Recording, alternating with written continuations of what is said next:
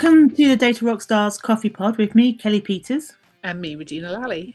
We're back with our 22nd episode to talk about the rise of employee monitoring software. So we'll look at it both from the perspective of the employer and the employee. And this is on the back of a story that we spotted on the BBC News website this week, talking about an employer who uses employee monitoring software to track what his employees are doing and their productivity. So we thought it would be an interesting topic for us to have a cup of coffee over and chat about. Absolutely. So where should we start? Should we do the employee perspective or the employer, Regina? What do you think? Well, if I can take it sort of from the employee perspective and kick off there. So it was quite interesting reading it because the software that this chap was talking about, he was indicating that it was helpful for understanding what his employees were doing, and obviously some of them, he said, were based in India, so it allowed him to keep an eye on what they were up to essentially and track time worked without having to be there, which I can imagine is a bit of a challenge, and how you sort of effectively engage and monitor people's performance and productivity when they're so far away. And I think it's something that's obviously come to light as well more with home working, that more and more employers are considering. There's a kind of a bit of a concept that working from home is always like a bit easier, and you're probably there sitting and watching daytime TV with Trisha and whatever. And is there a daytime show with Trisha? I think that's stopped now. That's back at uni days. But yeah, it's that kind of employers then looking for ways to try and challenge that. And I think I was just reflecting on it, and there's a couple of things that kind of bothered me a little bit if I'm taking on that kind of employee perspective. The particular software that the chap was using actually takes screenshots of what is on the laptop or computer, and I looked at their website and it takes a screenshot. You can do it once, twice or 3 times every 10 minutes, and the way that they promote this is so that you don't have to check with your team about the project status. And part of me was like, if I had a manager coming over my shoulder 2 or 3 times every 10 minutes, I wouldn't want to be in that environment at all, because I'd be like, let me do my work, trust me to do it. So you would know it's happening, and you should absolutely know it's happening because the employer should tell you it's happening if it's a screenshot. It's still the same thing. Why do you need an update every 10 minutes or 3 times every 10 minutes on a project? It's just, to me, that seems excessive when you could do an end of day report or an end of week report on projects to say where are they at. Why do you need to have a screenshot of the laptop or a screen? To me, there's that element of it just seems like it's more spying than it is actually genuinely trying to facilitate good communication and genuine understanding about what's happening in a project. It's more about, let's see, did you quickly flick away from working on the project to read the BBC News or look at Facebook?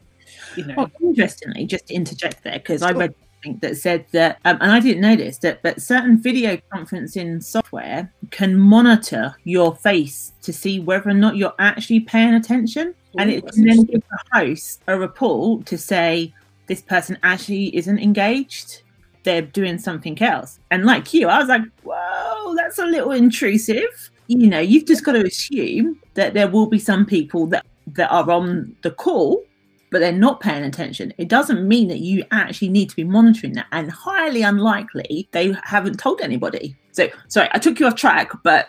No, that's fine. It's interesting. I think it's intriguing because for me, the question is, what do you want to do with that information? We've run numerous training events. I've sat in numerous meetings, both as data basics and in our previous roles within the NHS. And you can see when people are not listening in a meeting. You can see when they get their phones out and start replying to their emails. It's the same on-online. You can see, if people are reading text on a screen because they flicked away to look at something else. You can absolutely see that with their eyes. You don't need necessarily need a computer to tell you that. And I remember, God, it must be, 10 years ago in our previous employer when they introduced a time tracking tool where we had to plug our time in against all the different projects. And there were purposes behind that. I remember myself thinking, well, hold up a second. I need to find time to do this. And do you really need to know how much time I'm spending on everything? I'm a senior manager. I think anybody can feel a little bit of angst. Absolutely. And you kind of, again, you see the benefit. You understand that time tracking is good for understanding how much time you're spending on a project as an employee, so that you can get it right in the future. You can understand. But again, it's that, and this software allows that to happen. It allows, an employee or anybody working on the project to start a time tracker and it will then do it. But if the computer, it will then also have a little bit of a lapse function. So if you don't engage with the computer, it will drop off. So there I can see more of a purpose, because you're trying to understand your time and expenditure against project activities and make sure you've got the right staff, the right mix of people, that you're quoting clients the right amount of time. So for me, I can see that genuine purpose, and you're asking people to record it. And if you can automate that probably helps with the time spent to actually record it, because that can be, I remember like Friday afternoon, you'd be like, oh no, I go home, got to do my timesheet. We were both in that position, Regina. Yeah. But despite best intentions to do it at the end of every day. But yeah, and you kind of, this just seems to be an extra level with the software and technology that's available, that you can kind of, they're monitoring keystrokes and mouse strokes and mouse activity, and it just kind of feels a little bit like you're expected to be super productive all the time. And I kind of come back to that, we're not robots, and there will be peaks and troughs for individuals in the day about when they perform best. There'll be times when there might be days where like, you just don't feel as motivated today, and another day you might be completely on it and in the zone. And how does it allow for that, and how does it try and reflect the fact that people are people and will have different things affecting them, and how is that then made fair between different employees? And if it just comes down to arbitrary stuff like keystrokes and mouse engagement or movement and screenshots on a laptop, I just kind of think, for me it would, I think,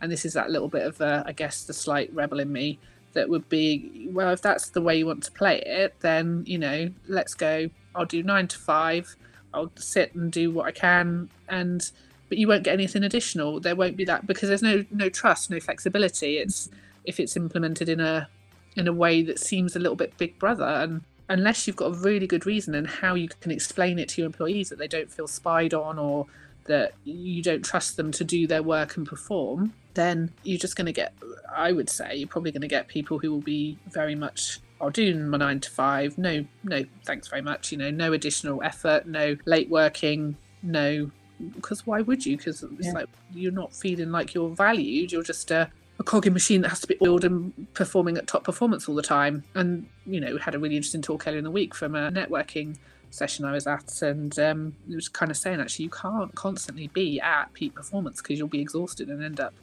in burnout. You kind of want to be kind of just dipping in and out of a place where it's good performance, and sometimes it's peak and it's going between good and peak. But it's obviously I've gone on a little bit of a rant there around the sort of potential intrusions, but I've also good points. You've covered both perspectives. Oh, sorry. Both from the understanding from the employer's perspective and the employee. So I'm not going to regurgitate what you said, but what I can come at it is from the law perspective, and there is a lot of guidance around this. So the Working Party 29, which was set up pre-GDPR coming into force, set out very, very clear guidance about employee monitoring. So this is not new. This is not something that has suddenly, yes, there's been an explosion in software this year, and I think there's an abundance of it being used. But the Working Party 29 has been very clear in that there are only going to be a certain number of limited circumstances where you will be able to justify the lawful basis for processing monitoring of employees. And they say that in every case of employee monitoring, so there is no negotiation about this, you have to do a data protection impact assessment. It is a fundamental, because especially when you're working from home, you are potentially impacting on someone's privacy whilst at home. Therefore, you have to not just consider data protection, you need to consider the Human Rights Act in this country. But because you are monitoring behaviour, the DPIA comes into force, where you then have to be, what's proportionate, what's your purpose, what's the benefit, and you have to be explicit about the benefits of you doing this type of activity. And then what are the measures you're going to put in place to reduce who has access to that actual information. So if you can justify it, and you've identified the purposes and how you're going to fulfill that, you then need to say, well, who's going to see this information? So limiting the access, how you're going to make sure it's secure and stuff. And more than anything, how are you going to tell your staff? So you talked about, it's about communication. So as an absolute right under the regulation, staff should know that this is happening. This shouldn't be something that is spying. So it should be, if you're going to do this, do your risk assessment. If your risk assessment comes out as you can do it, tell your staff, and then train your staff about how you're going to use this and how they can engage with this. Because if you don't do that, your employees may well ask you, what information do you hold on me? I imagine that could potentially be quite a challenge, what you pull through and how you present that back to them in a way that they can understand what that means. Absolutely. The other thing that's in terms of things like, because obviously things like productivity and performance can impact on decisions made around redundancy. So do employers have to be clear about that from the start to say, actually this would be the factor that we will consider if we go through this process at any point in the future, or is it something that they can just take into account because it's known that it's happened? So I think from what I looked at, and I'm just looking at it now, which is why I'm not looking at you, there are 9 areas that the Working Party said that an employer has to consider either at the point where they are planning to do it, so that it's not an afterthought. So the couple that I want to draw on is that, so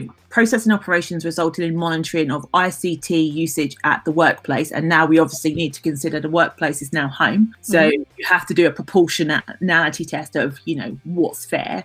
You need to also, anything that involves time and attendance, or the use of video monitoring, which is what you said, the use of the webcam would come under that. Bear in mind, these was done, I think, in 2017, before the crazy rise in video conferencing. Just of those 3 of the 9, you need, as an employer, it's your responsibility to do that assessment first, justify it before you introduce anything. So regardless of what you see everyone else doing, you as an employer justify that. And if you can't, then you're going to foul on the fair, lawfulness and transparency part of the regulation, and you're never going to find a purpose. Therefore, you don't do it. And I suspect that hasn't happened. There's been the panic. People have got to work from home. Oh, how do I know if people are doing their job? And then just, we're rolling this out. So there's no transparency. Staff haven't been told. And I suspect there's possibly 1 or 2 members of staff who are like a little bit like, oh, I'm not happy with it. No, I'd say that that's probably a fair assessment of the risk and where companies could fall down. And interestingly, one of the things that I read was that actually there hasn't been a huge drop in productivity. And I think people generally, the flexibility can work, because whilst they might take a bit of a longer lunch break, or, pop to the shops to pick up milk because they need to, or whatever, actually they're working a little bit later in the evening because they haven't got a commute, or feel like, I can just get that done. And it's less about being there, but actually people are working when they are more productive and when it works for them, rather than these set hours that kind of have come from previous times when computers weren't so much of a thing. Olden days, Regina. The olden days before we were born. I would say my parting statement to anyone listening to this is, do a data protection impact assessment. So if you haven't used this, go back, do that, because you might find that you need to stop.